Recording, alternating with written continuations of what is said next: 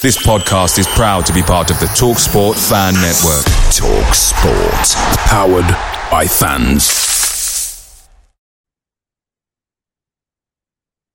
The TalkSport Fan Network is proudly supported by McDelivery, bringing you the food you love. McDelivery brings a top-tier lineup of food right to your door. No matter the result, you'll always be winning with McDelivery. So the only thing left to say is, you in?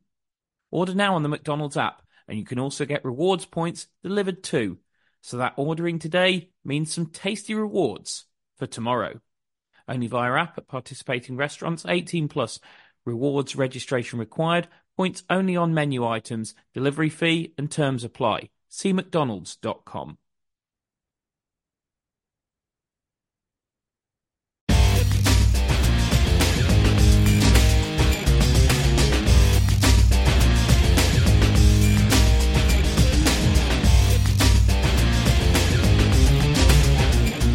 Well, hello and welcome to Albion Analysis with me, Chris Hall, and him, Pete George. Well, same old story for Albion, really. A series of disappointments since we last recorded. 2 more games, 1 more point on the board, no more wins. It's now 1 win in 13. That number just keeps ticking up and up. Pete, when we spoke after the Swansea game, I think you and I both said that Steve Bruce was fairly fortunate if he managed to remain in his job going into the Preston game. Since then, as I say, we've played 2 more games. We haven't won either of them. I think we've gone beyond he's fortunate to be in a job to, at this point, 1 win from 13 league games. You've got to ask the question, how on earth is he still our manager? Yeah, absolutely. And I think it's getting clearer and clearer that some of the players are losing faith, hope, interest. They just seem to be not wanting to play again. We saw it when those last couple of games under Ishmael. You could just see that all the any hope that the players had, it was gone. And that's starting to show again. So I think at this point, it's virtually impossible for him to turn it around because he seems to be losing some of the players and he's most certainly lost the fans. So yeah, for me, apart from the fact that Albion is skint, then I can't see why he's still in the job. I mean, not wanting to sort of like deflect anything away from Bruce because he's got to carry the can here. But I saw Chris Lukowski made a very interesting point on Twitter that including interim managers, if Bruce does go, that will be the 10th that Matt Phillips and Jake Livermore have seen off. Is it not blaming Phillips and Livermore? Especially because actually I think in the last few games, Livermore's probably been one of our best players. But is it becoming a bit of a concern how many managers this group of players, or certainly a section of this group of players, seem to be able to see off? I mean, I made this point on Twitter and somebody said to me, but against Preston there was, I think it was something like 7 Bruce signings were in there or something like that. Okay, but a culture runs through the whole club. It's not just about the starting 11. It's about the whole group. And when you come in, you almost buy into a culture. And I have to say, I do worry about the culture that is passed on from as players come into our football club, because you're right. These players gave up to a certain degree on Valérien Ismaël, whether Valérien Ismaël was getting it right or wrong, and whether some of his man management techniques were correct, is a different story. But I personally don't think you should ever give up on the pitch. You should be out there for the fans if you're not out there for the manager. And equally, I feel like these players showed a level of mental weakness at the back end of the promotion season under Bilic. They also showed a level of mental weakness under Big Sam until the new signings came in, getting drummed 4, 5, just games. It's not a matter of getting beat, but it was the fact that there was a goal going in and suddenly they would ship 3 or 4. And I just feel like this group has shown time and time again that it hasn't got the stomach for the fight. I'm not defending Steve Bruce here, by the way. I think his time has come and he's got to go. But my concern is, Pete, that time and again, when the going gets tough, this group doesn't get going. And for that, you've got to look at the constants, I guess, in the dressing room. Players that have been there throughout different periods of where that's happened. I mean, most recently under Ishmael, it's largely the same group of players, but even before that, and just even any constant coaching staff, that's where the kind of culture comes from, the players that are there long term and the coaches that are there long term. So I think if you're saying that's an issue, then I think you've got to have a turnaround. And I mean, thankfully there's a few players that have been with us for a while that are running out of contract at the end of the season. So unless we decide to extend their contracts, which I don't think we will. If we do, there'll be a riot. Exactly. So I think there's a chance to almost have a bit of a reset on the squad and bring in the right characters and kind of hopefully change that culture and the atmosphere within the dressing room. And well, I mean, maybe I'm being hopeful, but yeah, hopefully in the next couple of years we might see some positives from that. Maybe, but then again, Pete, and this is where I wanted to kind of take this, is that I think the culture problem at our football club goes far beyond the playing staff. I think it reaches way up into the boardroom, and we're seeing that with Ron Gourlay's reticence to sack Steve Bruce, because the bottom line is any reasonably minded chief executive who was chief executive of a football club who were one of the top 4 favourites with most bookmakers to go up at the start of this season, if after 13 games they found themselves in the relegation zone, and we could quite easily be bottom, by the way, if Huddersfield and Coventry had played the same amount of games as us, any reasonably minded CEO would surely look at that and go, 1 win in 13 is not good enough. And the players aren't playing. The players don't know how to win games. It's time to make a change. Yet he doesn't seem to want to. I am hearing rumours that he has no intention of sacking Steve Bruce at this moment in time, and that actually his solution to this problem seems to be to maybe look outside for additional support and maybe bring in more coaches and things like that. You know, maybe that's why Roy Keane was in the stands against Preston. We don't know. But from what I'm hearing, from what I hear through what minimal contacts I have around football, I don't purport myself to be one of these lovely little in the know Twitter accounts or anything like that. But, you know, I worked in football for 15 years. I do still speak to people from time to time. And what I'm hearing is that there's no real intention to sack Steve Bruce unless it gets, there really is no choice. And the only reason I can see for that is that Gourlay is protecting himself. That Gourlay thinks if he costs Sly £1 million or whatever it is to sack Steve Bruce, if he does that, then he will probably be the next head on the chopping block, and he doesn't want that. So he's just going to keep defending him. For some reason, Lai has very misplaced faith in Ron Gourlay. And I just think he's a massive part of the problem. I think it's jobs for the boys at the moment in terms of Steve Bruce. He was hired because he's Gourlay's pal in the first place. I think he's still in a job because he's Gourlay's pal. I think if they didn't have a personal relationship, I think he would have been gone. I don't think he'd have just be gone after the Luton game. I think he would have been gone weeks ago. To be honest, he probably would have been gone before the international break, if truth be told. And I just think Ron Gourlay is out for himself. I think he's got absolutely no interest in doing what is best for West Bromwich Albion Football Club. I think he has sold the fans a dream. I think he said all the right things when he came in the press. I don't think he's lived up to any of those things. I think he's tried to buy off the fans with some cheap season tickets and a fan zone. And a few Albion Assembly appearances. That is all he has done. But he said greater communication. We've heard nothing about him from him about what happened on deadline day. We have heard. I know that the local press. I saw Joe Chapman tweeted that he has asked to speak to Gourlay. Well, we're still waiting to see that interview. At the moment, there's no sign of that. He's not putting himself forward at this point in time when we really do need to hear from our chief executive. as to what his plan is, because at the moment we're a club in a massive mess. We're a club in the relegation zone of the Championship. We need to know what he's going to do to fix this. We haven't seen any of the actions that he said. We haven't seen an improvement in the football structure.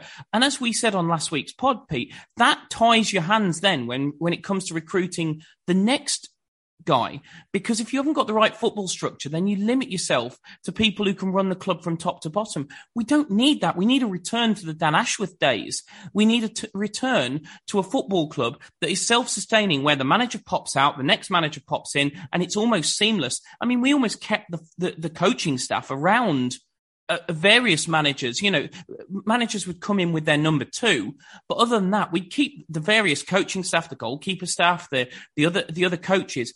We kept them through numerous managers. We can't do that anymore, and the whole thing is a mess. And I think it just purely comes back to Ron Gourlay, his total and utter self-interest, and the fact that he has basically made a load of promises to the West Bromwich Albion fan base that he has not lived up to. We're in a difficult situation. If we got rid of Bruce and Gourlay tomorrow, which I personally don't think either of them are doing a good job, the issue is we're back to having no football people at the club. So we really are, Pete, in a situation where I feel like we're damned if you do, damned if you don't, because we've got two people who are massively underperforming in their jobs to the point where they are damaging the longevity of this football club. Yet, equally, I think you could get rid of Bruce maybe and replace him with someone, but I still don't think you're going to get a silver bullet of a manager who's going to fix everything.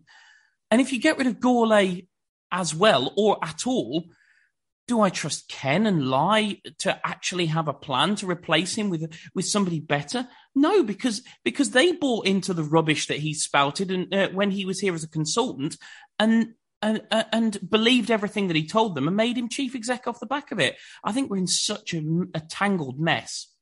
Yeah, we really are. And you mentioned that Gourlay's probably not pulling the trigger because he's worried about wasting $1 million of Lai's cash or whatever it is. To get rid of Bruce, but at this current rate, he's going to cost Lai even more if he doesn't sack Bruce, because the rate we're going. But do you think Lai's aware of that? Genuinely, that's not me trying to make fun of Lai's lack of knowledge on in football. That's a genuine question. Do we think Lai is actually aware of how precarious this is? Because I got told by people around the football club when Tony Pulis was manager that there were people telling Lai. And this is why Lai gave him a new contract the summer before he had to sack him mid-season. That there was people around the club telling Lai, "You have Tony Pulis as manager, you are guaranteed Premier League survival." And Lai was believing that. Well, if you're spending 200 million a year cash and then on a business and you've got absolutely no idea about the industry, then, well, I mean, you're just a fool, aren't you? But the way that we go, and I can't really say he does know anything about the industry, because since he's taken over, then since he bought the club, it's just been a downwards trajectory. So, yeah, it feels like he is solely relying on Gourlay to basically do the running of the club. And if he did ever have an interest in the club, then that's definitely gone now. I'd have thought he'd be more protective of his money, considering he's got such a massive investment in it. And at this rate, he's never going to get close to what he paid for the club unless he really sorts out the issues within the club. And that starts at the top, which is him. But he's the one that can make a decision about people below him. And the money he brought in Gourlay is just, well, as you say, made a ton of promises. Hasn't really kept them, and seems very reluctant to sack Bruce for whatever the reason may be. But like I say, it's going to cost Lai a lot more than however much it is to cost, however much it will be to pay Bruce off to leave. If we go down, then that's a much bigger loss to Lai. So yeah, I think he needs to take a bit more interest. I know he probably won't, but if I had invested 200 million, well, I wish I had 200 million, but if I had invested that kind of money in something, then, you think you want to protect it, and the way we're going is just his investment's going down rapidly. Can we trust anything Gourlay says at this point? If indeed he bothers to actually say anything again at all, because, as I say, he made a big song and dance about better communication with the fans, breaking down the barriers between the supporters and the club when he first came in. And then as soon as things have got difficult, he seems to have gone into hiding. I mean, what do you think of the communication or lack thereof between the club and Gourlay? And can we trust anything this bloke says to us, or was just Jacob, when he came on here, for anybody who doesn't remember, the Reading fan that we had on when we hired Gourlay, was he just absolutely spot on in everything he told us and warned us?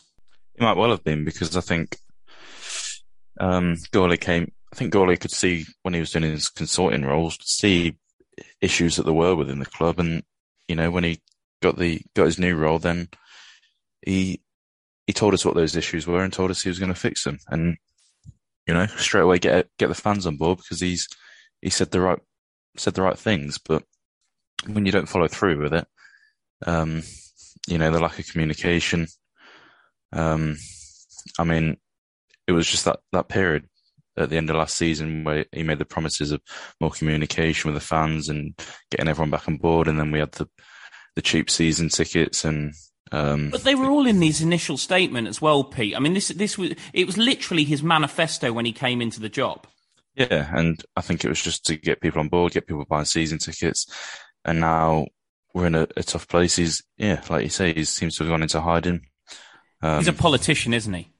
Well, yeah, it sounds about right, doesn't it? But, he's not the man that he promised he was going to be when he first got given the role.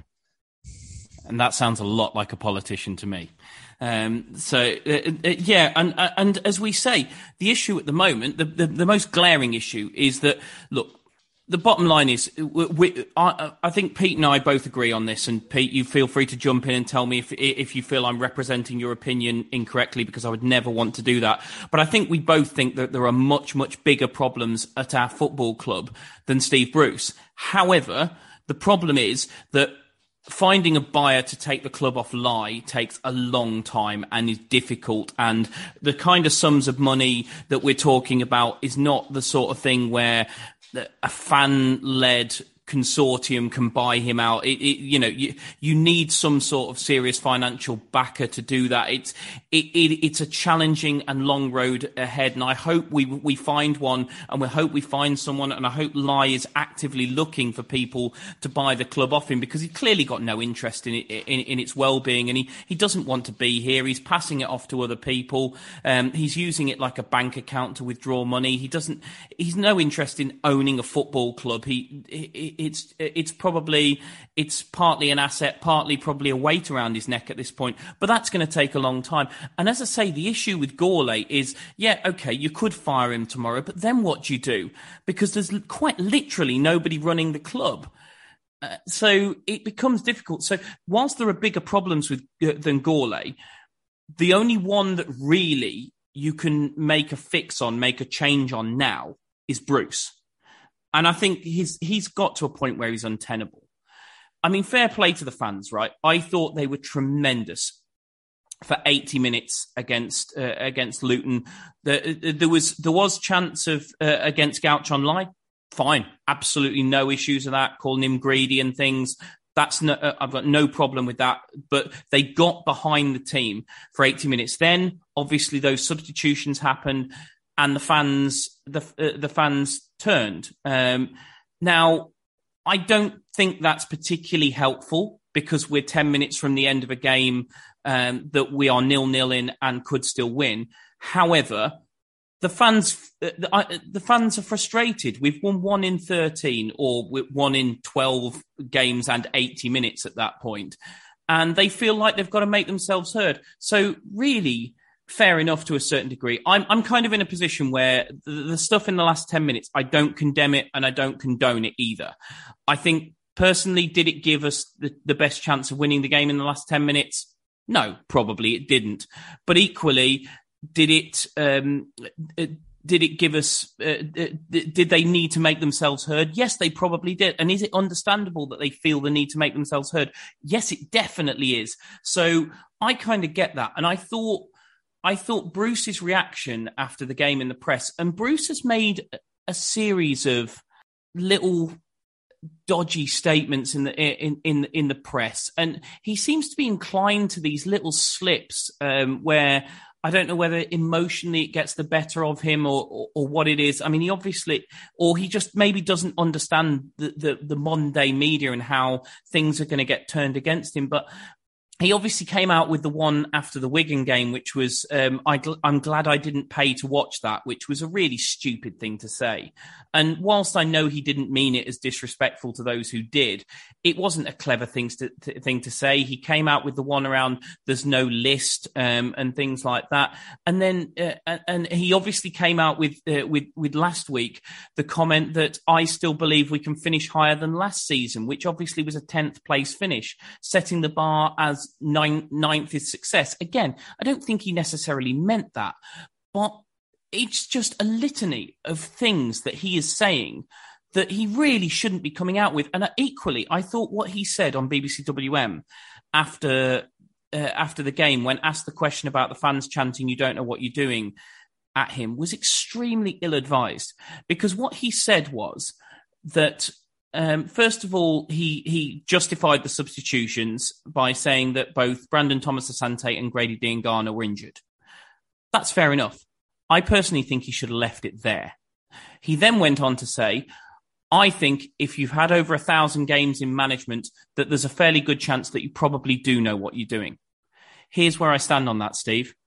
I couldn't give a stuff what you have done in your 1,000 games in management. I don't care what you did when you were in charge of Hull, Huddersfield, Wigan, Newcastle, Hull. I don't care. Crystal Palace, all these teams. I don't care. I could not care one iota what you did in your previous jobs. The bottom line is you are 13 games into a championship season with a team that was tipped to go up, and you have them 22nd in the league. You've won one game in 13. Do you not understand why it is completely and utterly reasonable for anybody, let alone the paying public of your football club, to, in this moment, question your competency to do your job? You can't get a group of highly paid footballers, who are, a lot of whom are easily good enough to be in any number of teams in this division, to win more than one game out of 13.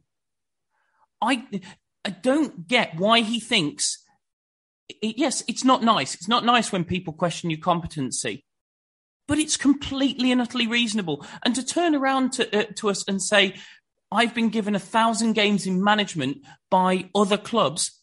I don't care, Steve. You're making a pig's ear of this job. Yes, you are highly unlucky. You were highly unlucky in some of the games this season. You've also been highly unlucky with a few injuries. But I'm sorry, Birmingham, Swansea, Preston, Luton. Those were not bad luck. They were bad management. And you cannot sit here and tell me it is unreasonable for the people who pay good money, home and away, week in, week out, money that in a financial climate, a lot of them genuinely don't really have as expendable income. It is not unreasonable for them to question your competency when you and your team ruin their weekend every week.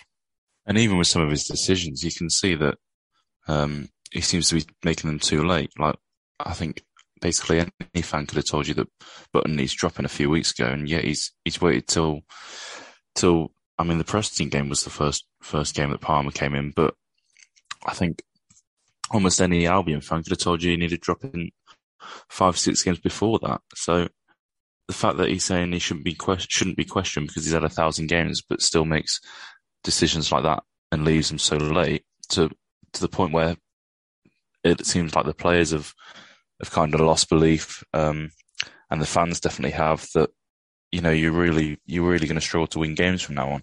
If he'd made that decision about dropping Burton for Palmer 6 weeks earlier, when there was a bit better atmosphere around the club, and then seems to be a better atmosphere in the dressing room, then we might have stood a chance of winning a couple of games. And it's not just the Button decision either, is it, Pete? I mean, we talked about the high line against Birmingham after, without Ajayi, after we'd seen it exposed against Burnley. We've spoken a number of times on this podcast that Taylor Gardner-Hickman is not in a 4.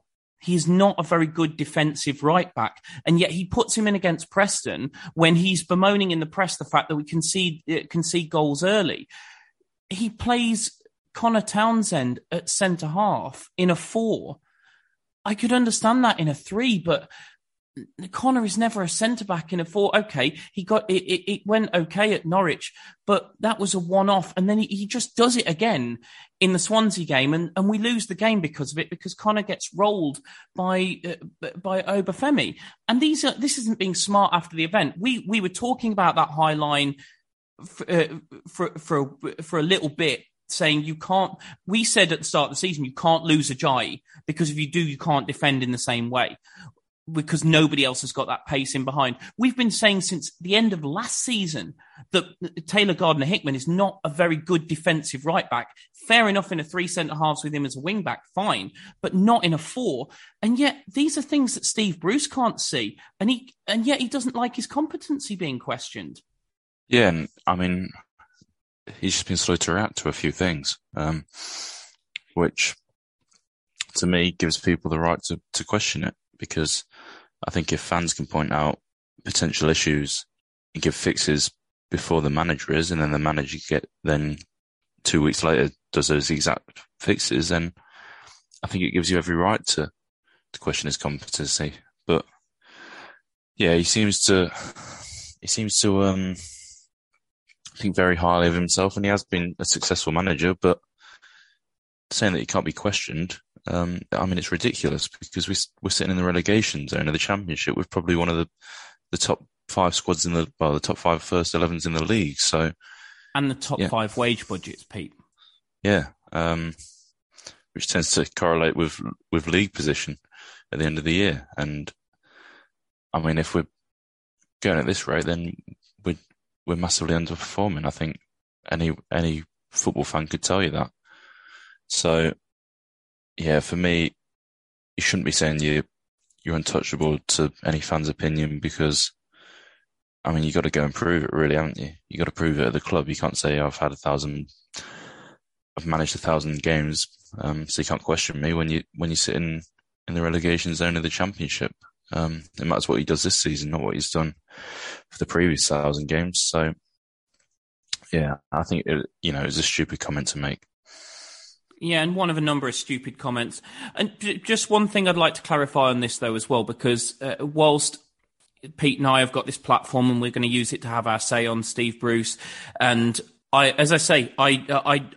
completely condone. Well, I completely understand the fans having their say on him in the ground as well, and chanting at him and getting frustrated and chanting Bruce out if that's how they feel, and stand up if you want Bruce sacked and all these sorts of things.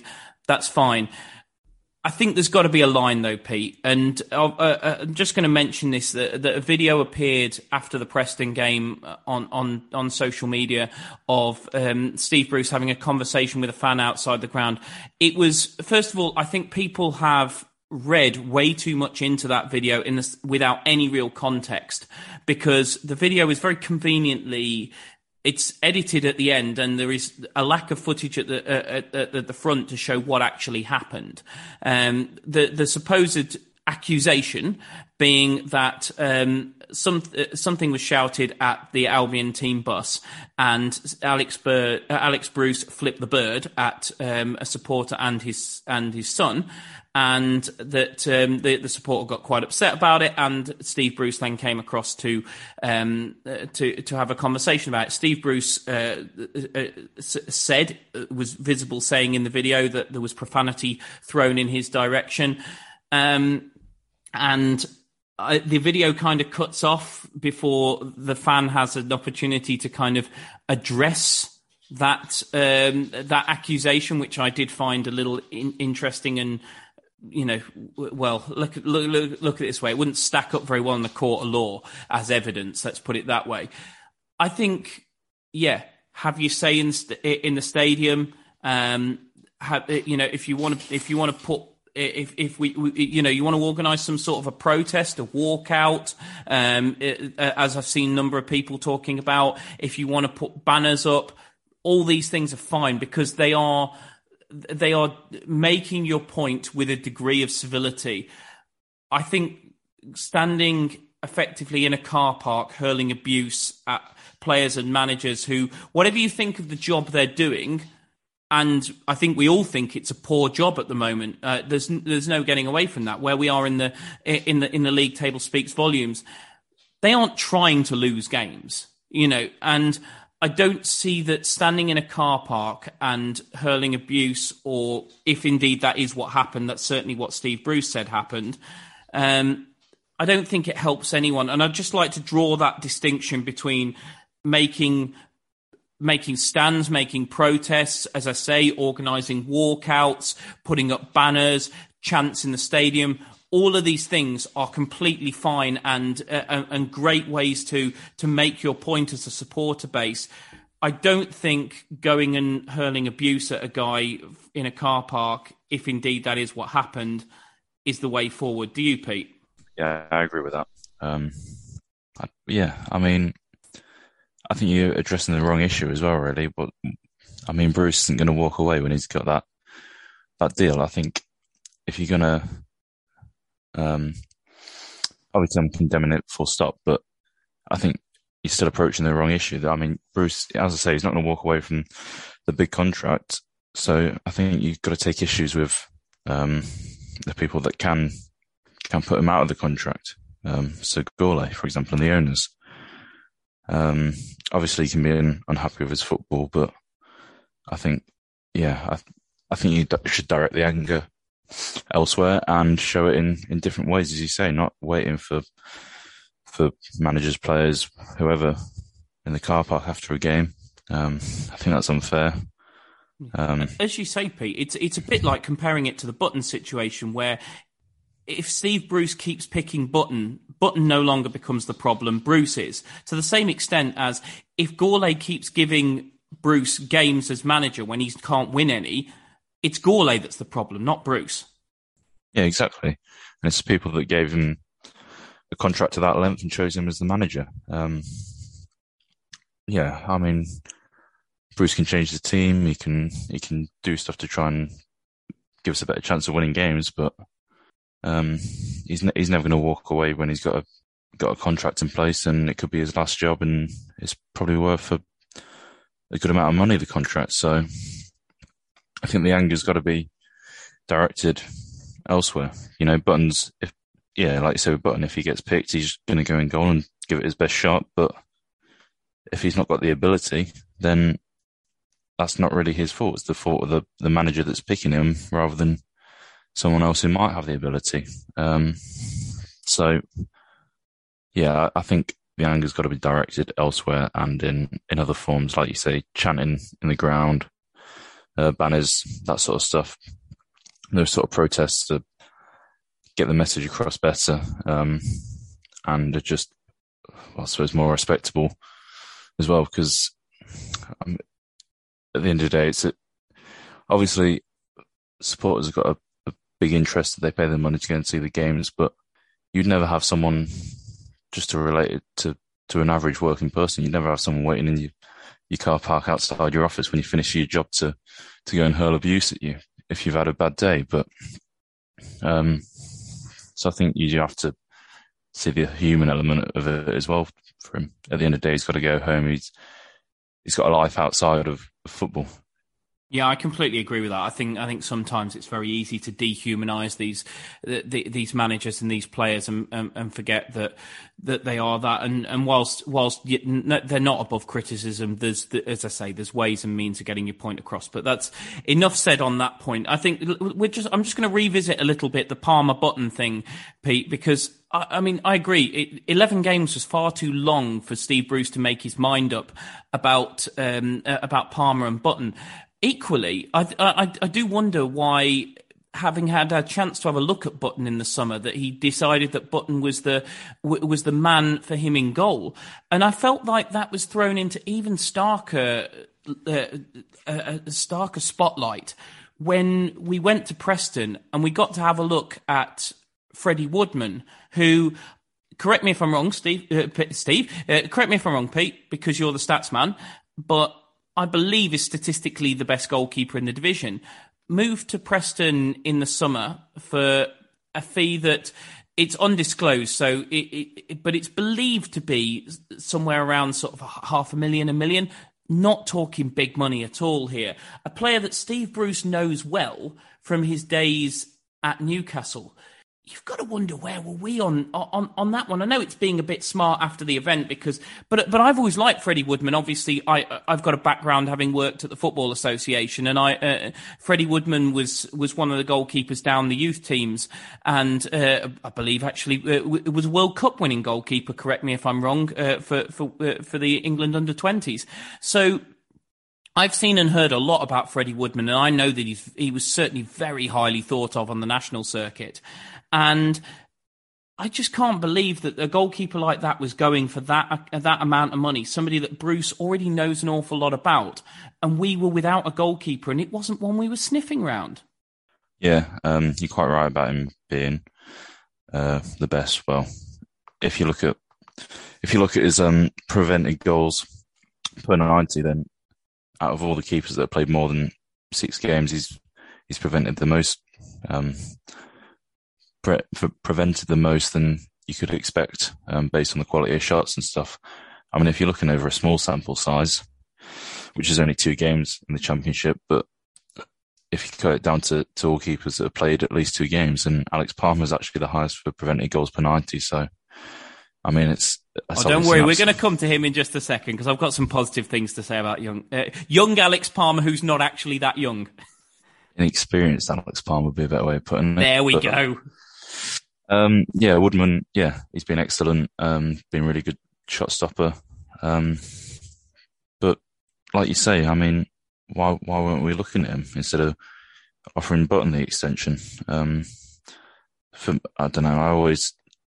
I always just think it probably came down to the finances and the fact that the recruitment team seems to be. But if the fee was about $500,000, Pete, and to be fair, I've seen massively different fees reported, because some of the Newcastle media have gone as high as 3 million, but a lot of the Preston media have gone, it ain't 3 million because we haven't got 3 million. It's more like $500,000. So if it is around, anything under £1 million, we managed to find that money for Brandon Thomas Asante, which was about 320 grand. Surely we could have found that. Well, yeah, you would have thought so, wouldn't you? But I don't know. Bruce seemed to like Button. He was desperate to have him to move in the area, wasn't he? And after that, definitely seemed to want him as number 1. So I don't know why. I don't know what he was seeing in him, because so far this season he's been terrible. Well, I didn't rate him last season, Pete. I don't know what you thought. I didn't really have too much. I didn't really think anything of him, to be honest. I thought he didn't seem to be particularly good. He definitely didn't seem to be as bad as he has been this season. But oh no, definitely not as bad as this season. No, I mean, yeah, but it doesn't really make sense. They got last season to see it. They got pre-season and training to see it, and yet for some reason it wasn't spotted that he wasn't good enough. I think you've got to question the judgment of either Steve Bruce or the goalkeeping coaches that are making that decision. I was going to say, do we need to flag Gary Walsh? They've clearly got wrong, and it's probably cost us quite a few points so far this season. Yeah, do we need to flag Gary Walsh here? Well, yeah, I mean, I obviously don't know exactly how it works, but I would have thought that Bruce would go to Walsh as the goalkeeper coach, as the one who watches them train every day and is the goalkeeping expert, and say, who's the best keeper here? Who should we be playing? And if he said David Button and hasn't changed his mind on that for up till now, up to a couple of games ago, then I think the judgment's wrong there. And it's got to be questioned because, like I say, it's so far this season, it's probably cost us quite a few points. The fact that Button seems to be letting every shot that he faces go in. I just wonder where we would be if we'd started Palmer from the start. I mean, so far he's been solid when he's played in the league, but still very early days. So I'm hopeful, it will continue. But as I say, it's still very early days, and I think we need to see a bit more of him before we can really say that we trust him. Yeah, I'd say better, but not perfect would be my take on Alex Palmer. I mean, first of all, you've got to caveat the Luton game a little bit with the fact that he had 5 at the back in front of him, which Button hasn't had all season. So that makes a difference. But if you look at the Preston game, you look at that save he made early on, it was an unbelievable save where he moves his feet so quickly. And that's been one of my big problems with David Button. I've said a number of times, and I know some people don't agree with me on this, but I blame him for a lot of the goals that go in down at his near post. You look at the 2 against that go across him, I should say, that he doesn't seem to get across to quickly enough. You look at the 2 against Blackburn, and as I say, there's the 1 against Swansea. I think he's got to do better on. I just don't think as a goalkeeper, David Button moves his feet quickly enough, which is why I was so pleased to see Alex Palmer make a save early on against Preston, where his movement and his reaction to what was developing was so fast that in the end he made a brilliant save. I thought he made a good tip over against Luton. It's worth noting because you can't ignore any negatives, that he still nearly let in a very similar goal to the one Button did against Swansea, where Button came and flapped at the cross. Palmer did misjudge one cross in the second half and got away with it because it was well defended. But generally speaking, I think Palmer's done pretty well. And to be honest, the bar wasn't set particularly high for him. Would I, at the moment, on what I've seen, would I want to see Alex Palmer have the shirt for the next few years? No, probably not. But then I don't think that's very, very likely, whoever's the goalkeeper, because I think Josh Griffiths is going to be our goalkeeper from next season and probably going forward. I think for the rest of this season, at the moment, I think I can probably just about get on board with Alex Palmer as our number 1. I do think he'll cost us a few goals, and he will cost us more goals than Sam Johnston did last season. And I think he cost us more goals than if we'd gone and signed someone like Freddie Woodman. But I certainly don't think he's going to cost us anywhere near as many as Button. That's kind of where I'm at on the goalkeeping situation, Pete. Yeah, I'm similar. I think you'd be hard pushed to find a keeper that would cost you as many as Button has cost us so far. And yeah, like I say, in the first 2 games that he's played in the league, his shot stopping numbers are very impressive. So if he can continue it even a rate similar to that, then he'll win us points, but it's still very early doors. I think we need to see a lot more of him before we can say we really trust him. But on his first 2 performances, I think it's fair to say that he deserves to continue as the first choice keeper for the next couple of weeks. I mean, that save, as you've already said, but that save against Preston was a brilliant one, and one that I think I doubt Button to get down to and keep it out. So yeah, I'm content with Palmer as the keeper at the minute. I think that's a great word to use. I think I'm content with him as well, Pete. And just to move on to another position that we've kind of had to rejig a little bit in recent weeks. Obviously, we did go to 3 centre-halves, but both the Preston and Luton games saw Martin Kelly come in for his first starts as a West Bromwich Albion player. And I have to say I'm very impressed. I really am. He made one unbelievable recovery challenge on Emile Rees against Preston that I thought was I thought the forward had got the better of him. I really did. And how he got round him and made the challenge was just outstanding.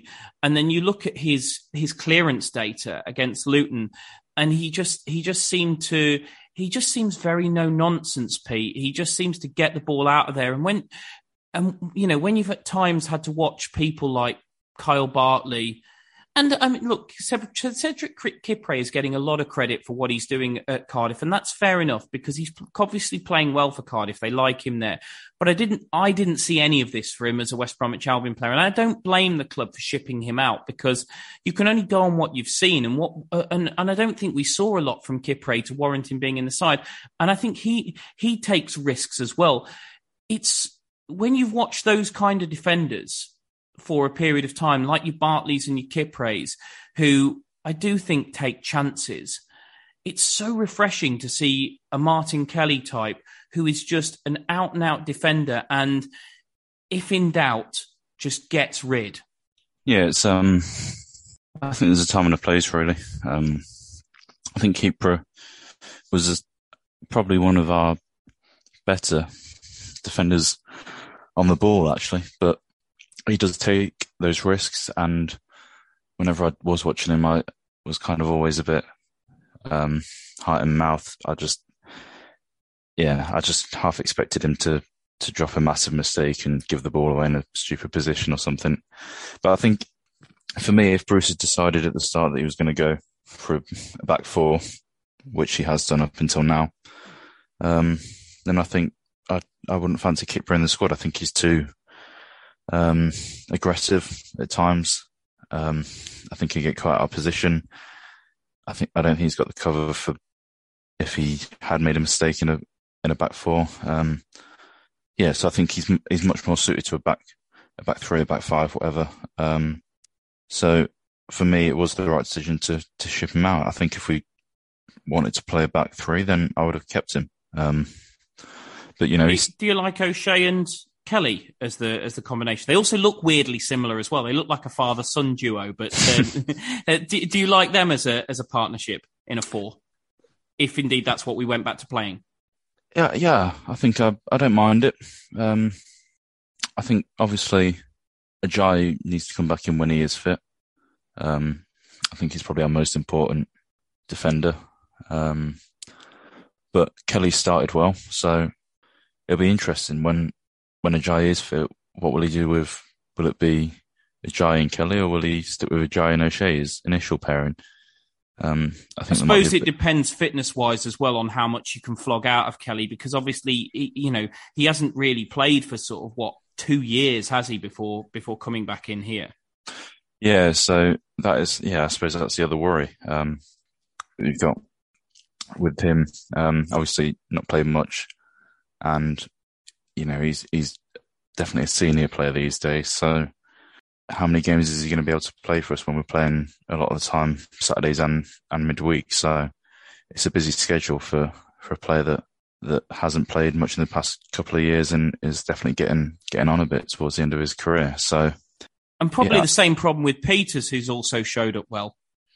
Yeah, I mean he's played a bit more over the past couple of years, but he's still coming towards the end of his career, and it's a very busy schedule. A lot of games to play.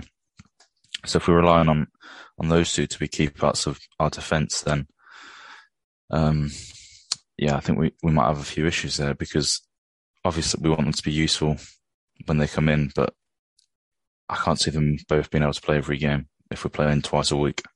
Let's just focus a little bit in on the Luton game, and obviously one of the most striking things about the game pre-match was that there was an obvious change of shape. We did go to 3 centre halves, 2 wing backs, as we've mentioned.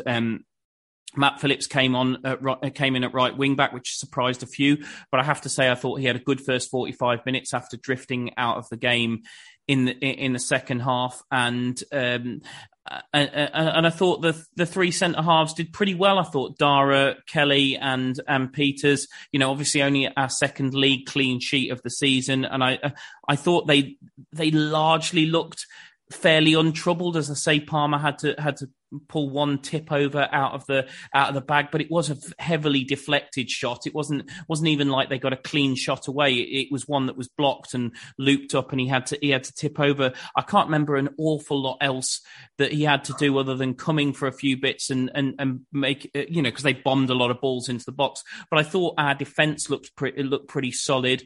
I thought Livermore looked good in front of the back four. Yokoslu looked all right, but I after his early season form where I thought he looked really promising, I just feel like I don't know whether the games have caught up with him or what it is, but he looks like his form's gone off a little bit of a cliff. Connor, I have a problem with as a left wing back. I just don't think he's dynamic enough in that system. And then you looked at what was ahead of them. Brandon Thomas-Asante, I thought was a lot of energy. The problem with Brandon Thomas-Asante is that he has a League Two touch at the moment. Like, he does get dispossessed too much. You look at his numbers, he was dispossessed far more than anybody else on the pitch. But at the same time, his work rate is unquestionable, and he did make stuff happen. He had 2 decent chances. The first one, I think he can only do as much as he does with it. I think the second one, he's got to score, where that ball comes to him on the turn in the penalty area and he hits the post. I was right behind it in the Brummie. He's got to score. But I thought he generally had a pretty decent game. And I like the rotation that the system gave us between Jed, Brandon Thomas-Asante and Grady. I thought they were allowed to move around. I thought for 45 minutes we looked really good, but I felt like Nathan Jones worked us out at half time. And to be honest, we were toothless in the second half. What did you think of the new system and how it worked? And is it something we should look at going forward, or is it a big concern that Nathan Jones did seem to snuff us out at half time?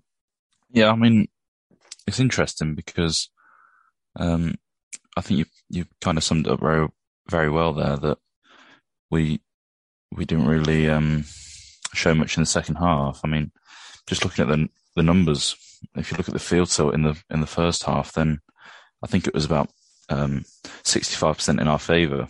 And then after half time, it was down to 51, so about 50-50.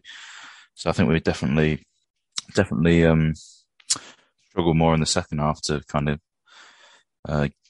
get the ball into threatening areas. I think Asante was useful for us being able to get the ball forward. I think it was something like 19 progressive passes he received, which is very high. It was similar to the kind of numbers that Andy Carroll was putting up when he was just winning every long ball that went forward. But we didn't create too many chances. Obviously the ones that you mentioned, but I think it was one of our lowest XGs for a while. But at the other end of the pitch, it was again one of the lowest ones that we've conceded. So I don't know if it's worth the trade-off of being a bit more solid defensively for not creating as many chances. Is there a happy medium anywhere because as you say, we've gone one extreme to the other, really. We've gone from creating tons and tons of chances and being one of the top scorers in the division, but looking completely porous at the back, to being pretty much rock solid at the back, but not carrying, certainly in that second half, I didn't think we carried any threat. Yeah, you need to find that balance, don't you? Because, I mean, we've gone from having draws every week of 2-2 and 3-3 to going to a draw of 0-0 and not really many chances at either end of the pitch. For me, I think you do still need the attacking threat. We need to be able to score goals because, well, we're down in the relegation zone and we shouldn't be. With the quality of players that we've got, we should be able to get forward and create chances without... Well, otherwise, we're going to end up with about 35 draws this season. Well, we're heading that way, aren't we? But yeah, I think it might just be a case of the first time using that system as well, whether it's players not entirely used to it and maybe it's not perfect yet, and Bruce needs to see it in action to actually make the adjustments to kind of improve it. Maybe we'll see if Bruce sticks with it, then we might see, well, hopefully we will see some improvements on the offensive side and creating chances. Hopefully he spotted a few things that need to change and he can work on that this week. What did you think of the role of the forward players in that system? Because I noticed from looking at the numbers that, for example, Jed was suddenly a lot more dribbly. He did still put quite a lot of crosses in, but not anything near his usual numbers. But he dribbled a lot more. And there seemed to be a lot of rotation between him and Grady. They seemed to be switching positions, popping up here, there, and everywhere. What did you think of the way that they performed in that system? Yeah, I think despite having Phillips kind of playing as a wing back behind him, Wallace still kind of kept the width a lot of the time and did put a few crosses in and did, as you say, switch with Grady sometimes and end up on the left. With Grady, he was kind of a bit more tucked inside, as he usually kind of drifts inside when he's attacking. He attacks towards the penalty area, starts wide and then goes inside when he's got the ball.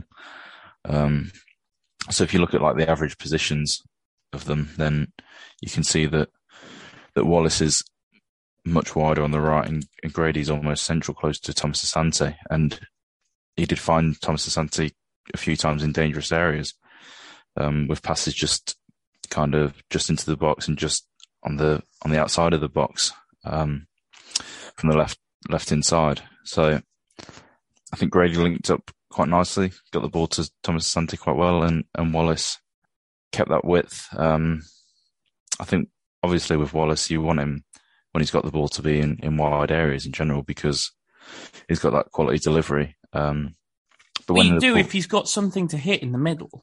That's the thing, and I noticed against Preston that we seem to, a lot of the time, we'd only have like one man in the box when we've got the ball in wide areas. I've literally written on my pad, no players in the box v Preston. I picked up on exactly the same thing.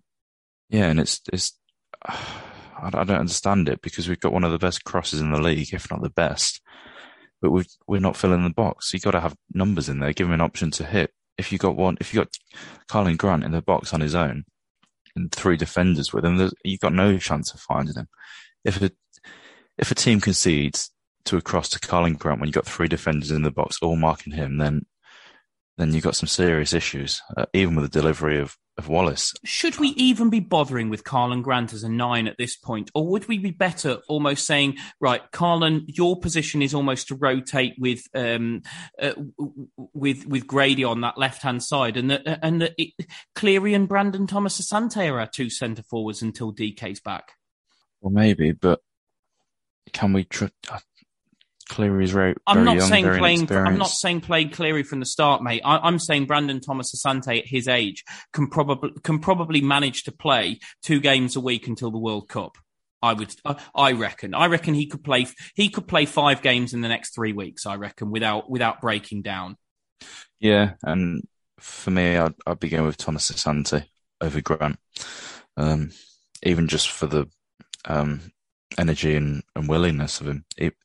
I don't think you can argue that Grant's is technically a better player, but Thomas Asante makes runs. He wants the ball. He wants to impact play, and he's a better option.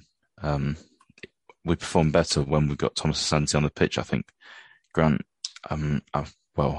against Preston, Grant didn't seem interested. There was one of the worst individual performances I have seen from a West Bromwich Albion player in a very long time. And he didn't want the ball. There was a few times. I mean, Grady played a nice 1-2 with him, but Grady was screaming at him to get into a position to actually be able to receive the ball rather than hiding behind a midfielder that was blocking the lane. He just didn't seem to want to be involved. So for me, Thomas Asante's got to be the number 9 for the next few weeks. And just, he makes runs and he seems to want to make things happen. That's the big difference, is that he wants to make things happen and he wants to impact a game and he wants to impress. I think that's the difference between those two. And at the minute, with how the atmosphere around just Albion in general is we need people that are desperate to impact the game and kind of lift spirits of it. I mean, in terms of people who are desperate to impact the game, I think you'd probably put John Swift into that category, Pete. But he was obviously dropped against Luton, and understandably so, because there's not really an obvious place for him in the system that Bruce started with against Luton. I mean, there's no doubting that we have not seen the best of John Swift. And I think you said before the start of the season that people seem to think John Swift is a Matheus Pereira type player, and he's really not. I mean, there's a few things that I'd put forward here. Either A, have we totally not worked out how to use John Swift? Or B, should we not have bought John Swift and should have bought a player that is a proper number 10?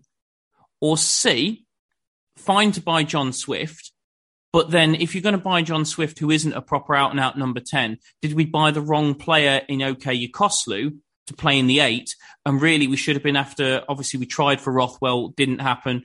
But, for want of a better way of putting it, a Romain Sawyers type player, who obviously we let go, would have been a better fit in that 8 role with Swift ahead of them. I just don't feel like... I feel like we're obviously paying this guy an awful lot of money in wages, because if we hadn't, he wouldn't have come. And yet, I'm not sure we knew what we bought. And if we did, we certainly haven't worked out how to utilise him. Yeah, I don't doubt that he's a quality player, but I just don't think he's the player that everyone was hoping he was going to be. I don't think he ever was. He will get assists throughout the season, and he will definitely get goals if you use him correctly, but he's never going to get as many assists as someone like Mateus Pereira would. He's not going to create chances out of nothing in open play and put these incredible through balls through gaps that no one else would see to a striker that's running onto them. He's got a good delivery from set pieces, and I think that's kind of where his numbers that people would check when you sign a player, his goals and assists, kind of misrepresented him a bit. I mean, last season I think it was 11 goals and 13 assists, which is a brilliant return. But then if you look a bit deeper, 3 of his goals were penalties, so it doesn't really show much. Doesn't really represent much attacking quality, scoring a penalty. I think most players on a pitch would be able to do that. And one was a free kick as well, which again doesn't really represent the open play quality. Obviously, having a set piece specialist is very useful, but if you want a player that's going to create opportunities for himself in open play, then you probably shouldn't be looking at goals scored from set pieces. I mean, so if you take them out, it's down to 7 goals. And similarly for assists, last season 3 of his assists were from corners, and 1 was from a free kick, which again isn't open play. That's a different skill entirely, having good set piece delivery, and also relies on having the players to attack the ball and score from those set pieces, and having the right coaches setting up those set pieces. And also a few of his assists were just kind of passes into a striker. I think one was literally from the halfway line. He passed it about 10 yards to Lucas João, and he kind of just ran at the defence. I think he took on a player and then scored from outside the box. And there was a couple of them where are they really assists, or are they just passes that it's the last pass before a striker scored a great goal? I think you kind of overvaluing the impact of Swift in that move. For example, he's literally just made a simple pass that anyone on the pitch could, but he's credited with an assist because it's the last pass before a striker does a ton of work. Whoever gave it to Maradona in '86 gets an assist. Yeah, exactly. And that shouldn't really be counted as, it doesn't really show any creativity, does it? It's literally, I could have made the pass. So, but I've not seen you play, so I'm not going to judge you. But yeah, I mean, I don't think he was ever going to be as creative as Pereira was for us. I don't doubt he's a good player and he will get assists, but I don't think he's a real creator. So to answer your initial question, I think we didn't know what we were signing, because I think we could have done with someone that was going to consistently create a ton of chances from open play. But then again, it was a fine signing, because like I say, he's still a great player. But then we could have well made the wrong signing elsewhere in Yokoslu. I think you kind of got to have one or the other. It had to be Yokoslu as a real defensive midfielder, someone's going to win the ball back, and then have someone that is going to be able to create chances out of nothing as your 10, or you have Swift and have someone as your central midfielder that's got a bit more ability on the ball than Yokoslu has, because yeah, his passing isn't great. I think we've seen that so far this season. It was something that was pretty obvious in the numbers before we signed him and from his previous spell at us. So it does come back down to recruitment, doesn't it? Which we've said a lot. We don't seem to have... And having a wide net as well. Yeah, and having a list of players that we might be interested in signing, having a pen, a paper. Yeah, I suppose we've got to get them first, haven't we? Expensive, mate. Expensive in this financial climate. Yeah, I might have to take out a loan for one. But, that's the thing. The scouting is, we've said it so many times, but it's just so limited. And you wonder how much work was actually put into trying to work out what we are actually signing, or whether we've just seen 11 goals and 13 assists and then being one of the best players in the division and thought, oh yeah, that'll fix our problems. But that's what got me is when people questioned Bruce's substitutions with Brandon Thomas Asante. His defence was, yeah, but I'm bringing on a guy in Karlan Grant who scored 18 goals last season, and John Swift who's got the most assists in the Championship over the last 2 seasons. Yeah, all right, Steve, but you're bringing Karlan Grant on as a number 9, which isn't his position, and you're bringing on John Swift on the left wing, which isn't his position. That, it's all well and good saying I'm bringing on these data, these players who carry this data with them, but if you're not playing them in a position where they can actually do those things, then there's no point bringing them on. And it doesn't seem like he has an understanding of what the players are. He just sees, as you say, Pete, goals and assists, which we've always said is, it's not always a good way to judge people. After a certain point, there becomes no smoke without fire. And like, if a player's scoring 30 goals every season, they're just a good goal scorer. But if a player is scoring goals from a wide position, a bit like you spoke about with Ben Brereton Diaz, that if you tried to play him as an out-and-out 9, he'd probably struggle because he likes to play wide off somebody like Gallagher. If you've got to understand what these players are and what the best way to get the best out of them is, and I don't think Steve Bruce entirely understands that. And furthermore, and I just wanted to kind of move on to this as we come towards the end of the pod, that when you look at the changes he made against Luton, he didn't like the reaction to them. Fair enough. Although I think the reaction was largely justified to a certain degree. But he didn't make us more of an attacking threat in a game that we needed to win. He took off a left winger in Grady Diangana and brought on a 10 in Swift and stuffed him out on the left wing. He brought off a number 9 in Brandon Thomas Asante and brought on a left winger in Karlan Grant and stuffed him into the 9. And what little threat we carried was non-existent for the last 10 minutes. And it's not the first time. I mean, you look at the last 10 minutes against Preston, all we saw was balls being passed back and forth across our back four, as we have no idea how to break this team down. Similarly, Cardiff, I didn't see any way that we had any clue how to break teams down later on. Even against Watford, I felt we ran out of ideas in a game that we'd largely dominated. First half, first 45 minutes, an hour. And yes, we have a problem with the way we start games because we concede goals, but I don't think we have a problem with the way we've started games offensively. But I feel like, and you can tell me if you think I'm being unfair here, Pete, I feel like other than Middlesbrough on the opening day, where I felt Bruce, as the game went on, got the better of the tactical battle against Chris Wilder. But that aside, I feel like as games go on, other managers make tactical tweaks to their setup to try and negate the attacking threat that we have. And I feel like, it becomes a bit of a game of chess at that point, that, they're moving their pieces around the board to try and stop our attack. And Bruce doesn't move his pieces. And I don't think he doesn't respond, to me, as games develop, to the moves that other managers make. What do you think? Yeah, I'd agree with that. I struggle to see too many just patterns, just general ideas of what we are actually trying to do, rather than just a lot of it seems to be get the ball to Grady and see what he does and try and use him as much as possible, which isn't a bad idea. But like you say, if that gets sussed out and managers make changes to kind of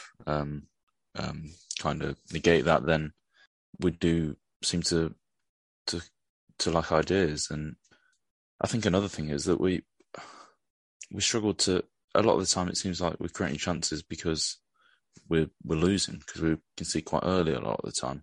And that's when we really seem to go for it and actually be able to create our chances. Like when the game against Luton, we didn't create a ton of chances, but we also weren't losing. So maybe that's why we didn't have that many chances, because we weren't desperate to.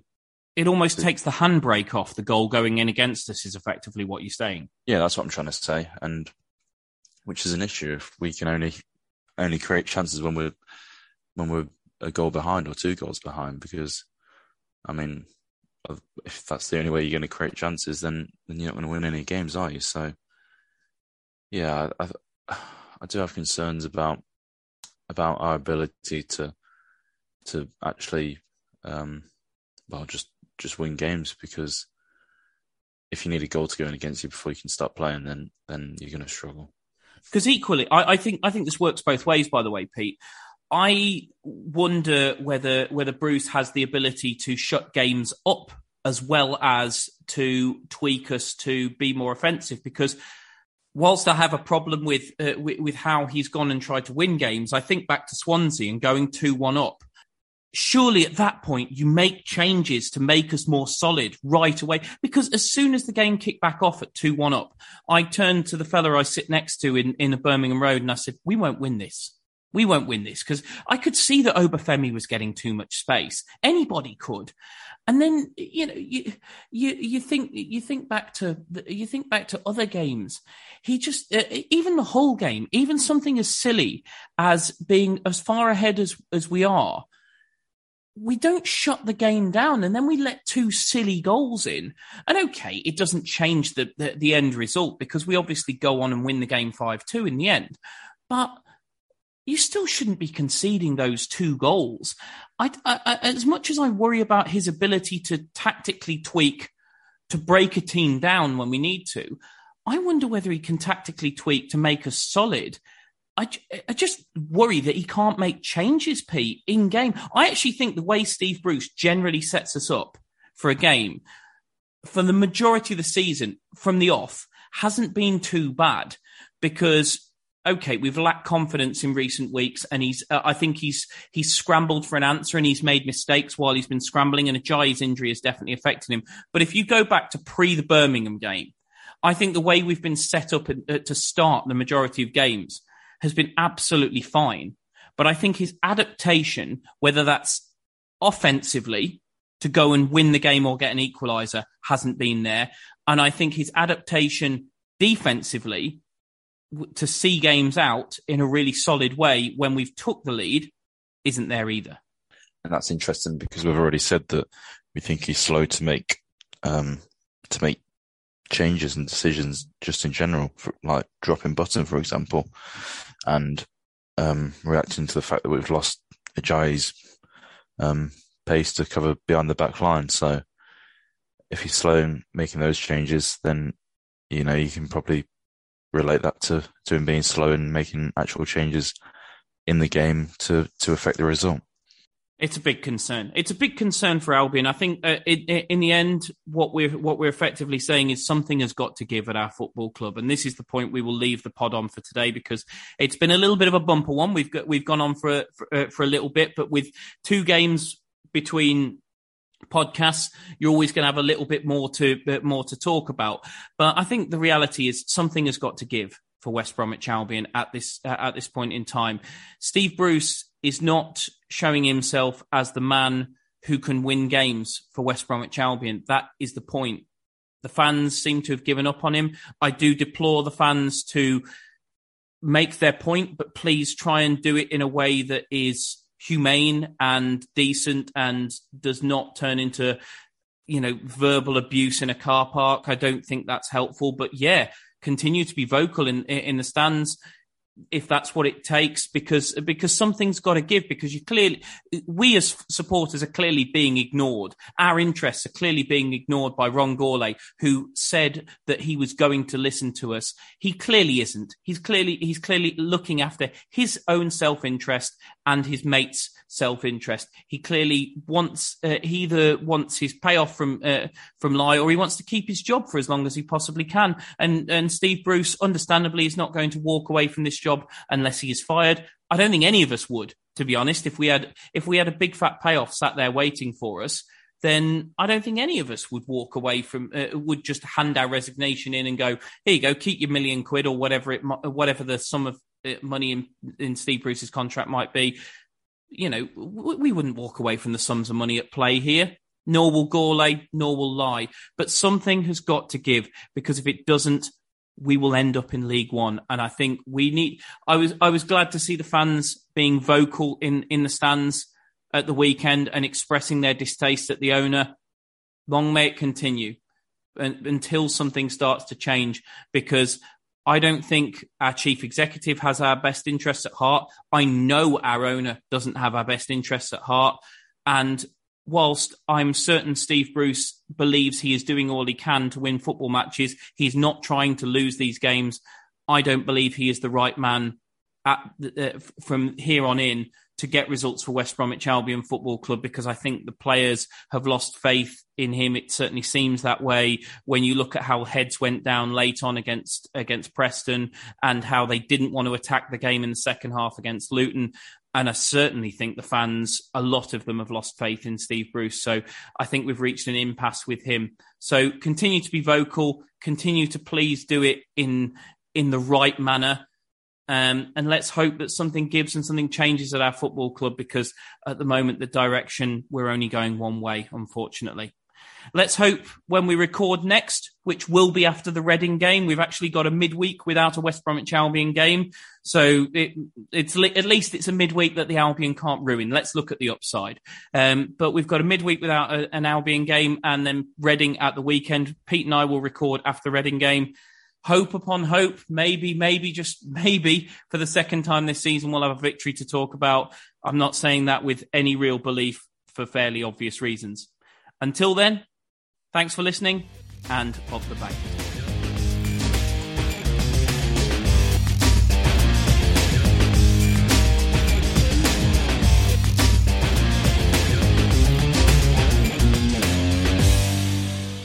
Albion have certainly been sharing the goals around this season. They're well into double figures now for different championship goal scorers. So why not take a leaf out of their book and do some sharing of your own with a McNuggets share box? Order McDelivery now on the McDonald's app. You in? At participating restaurants, 18 plus, serving times, delivery fee and terms apply. See mcdonalds.com. This podcast is proud to be part of the TalkSport Fan Network. TalkSport. Powered by fans.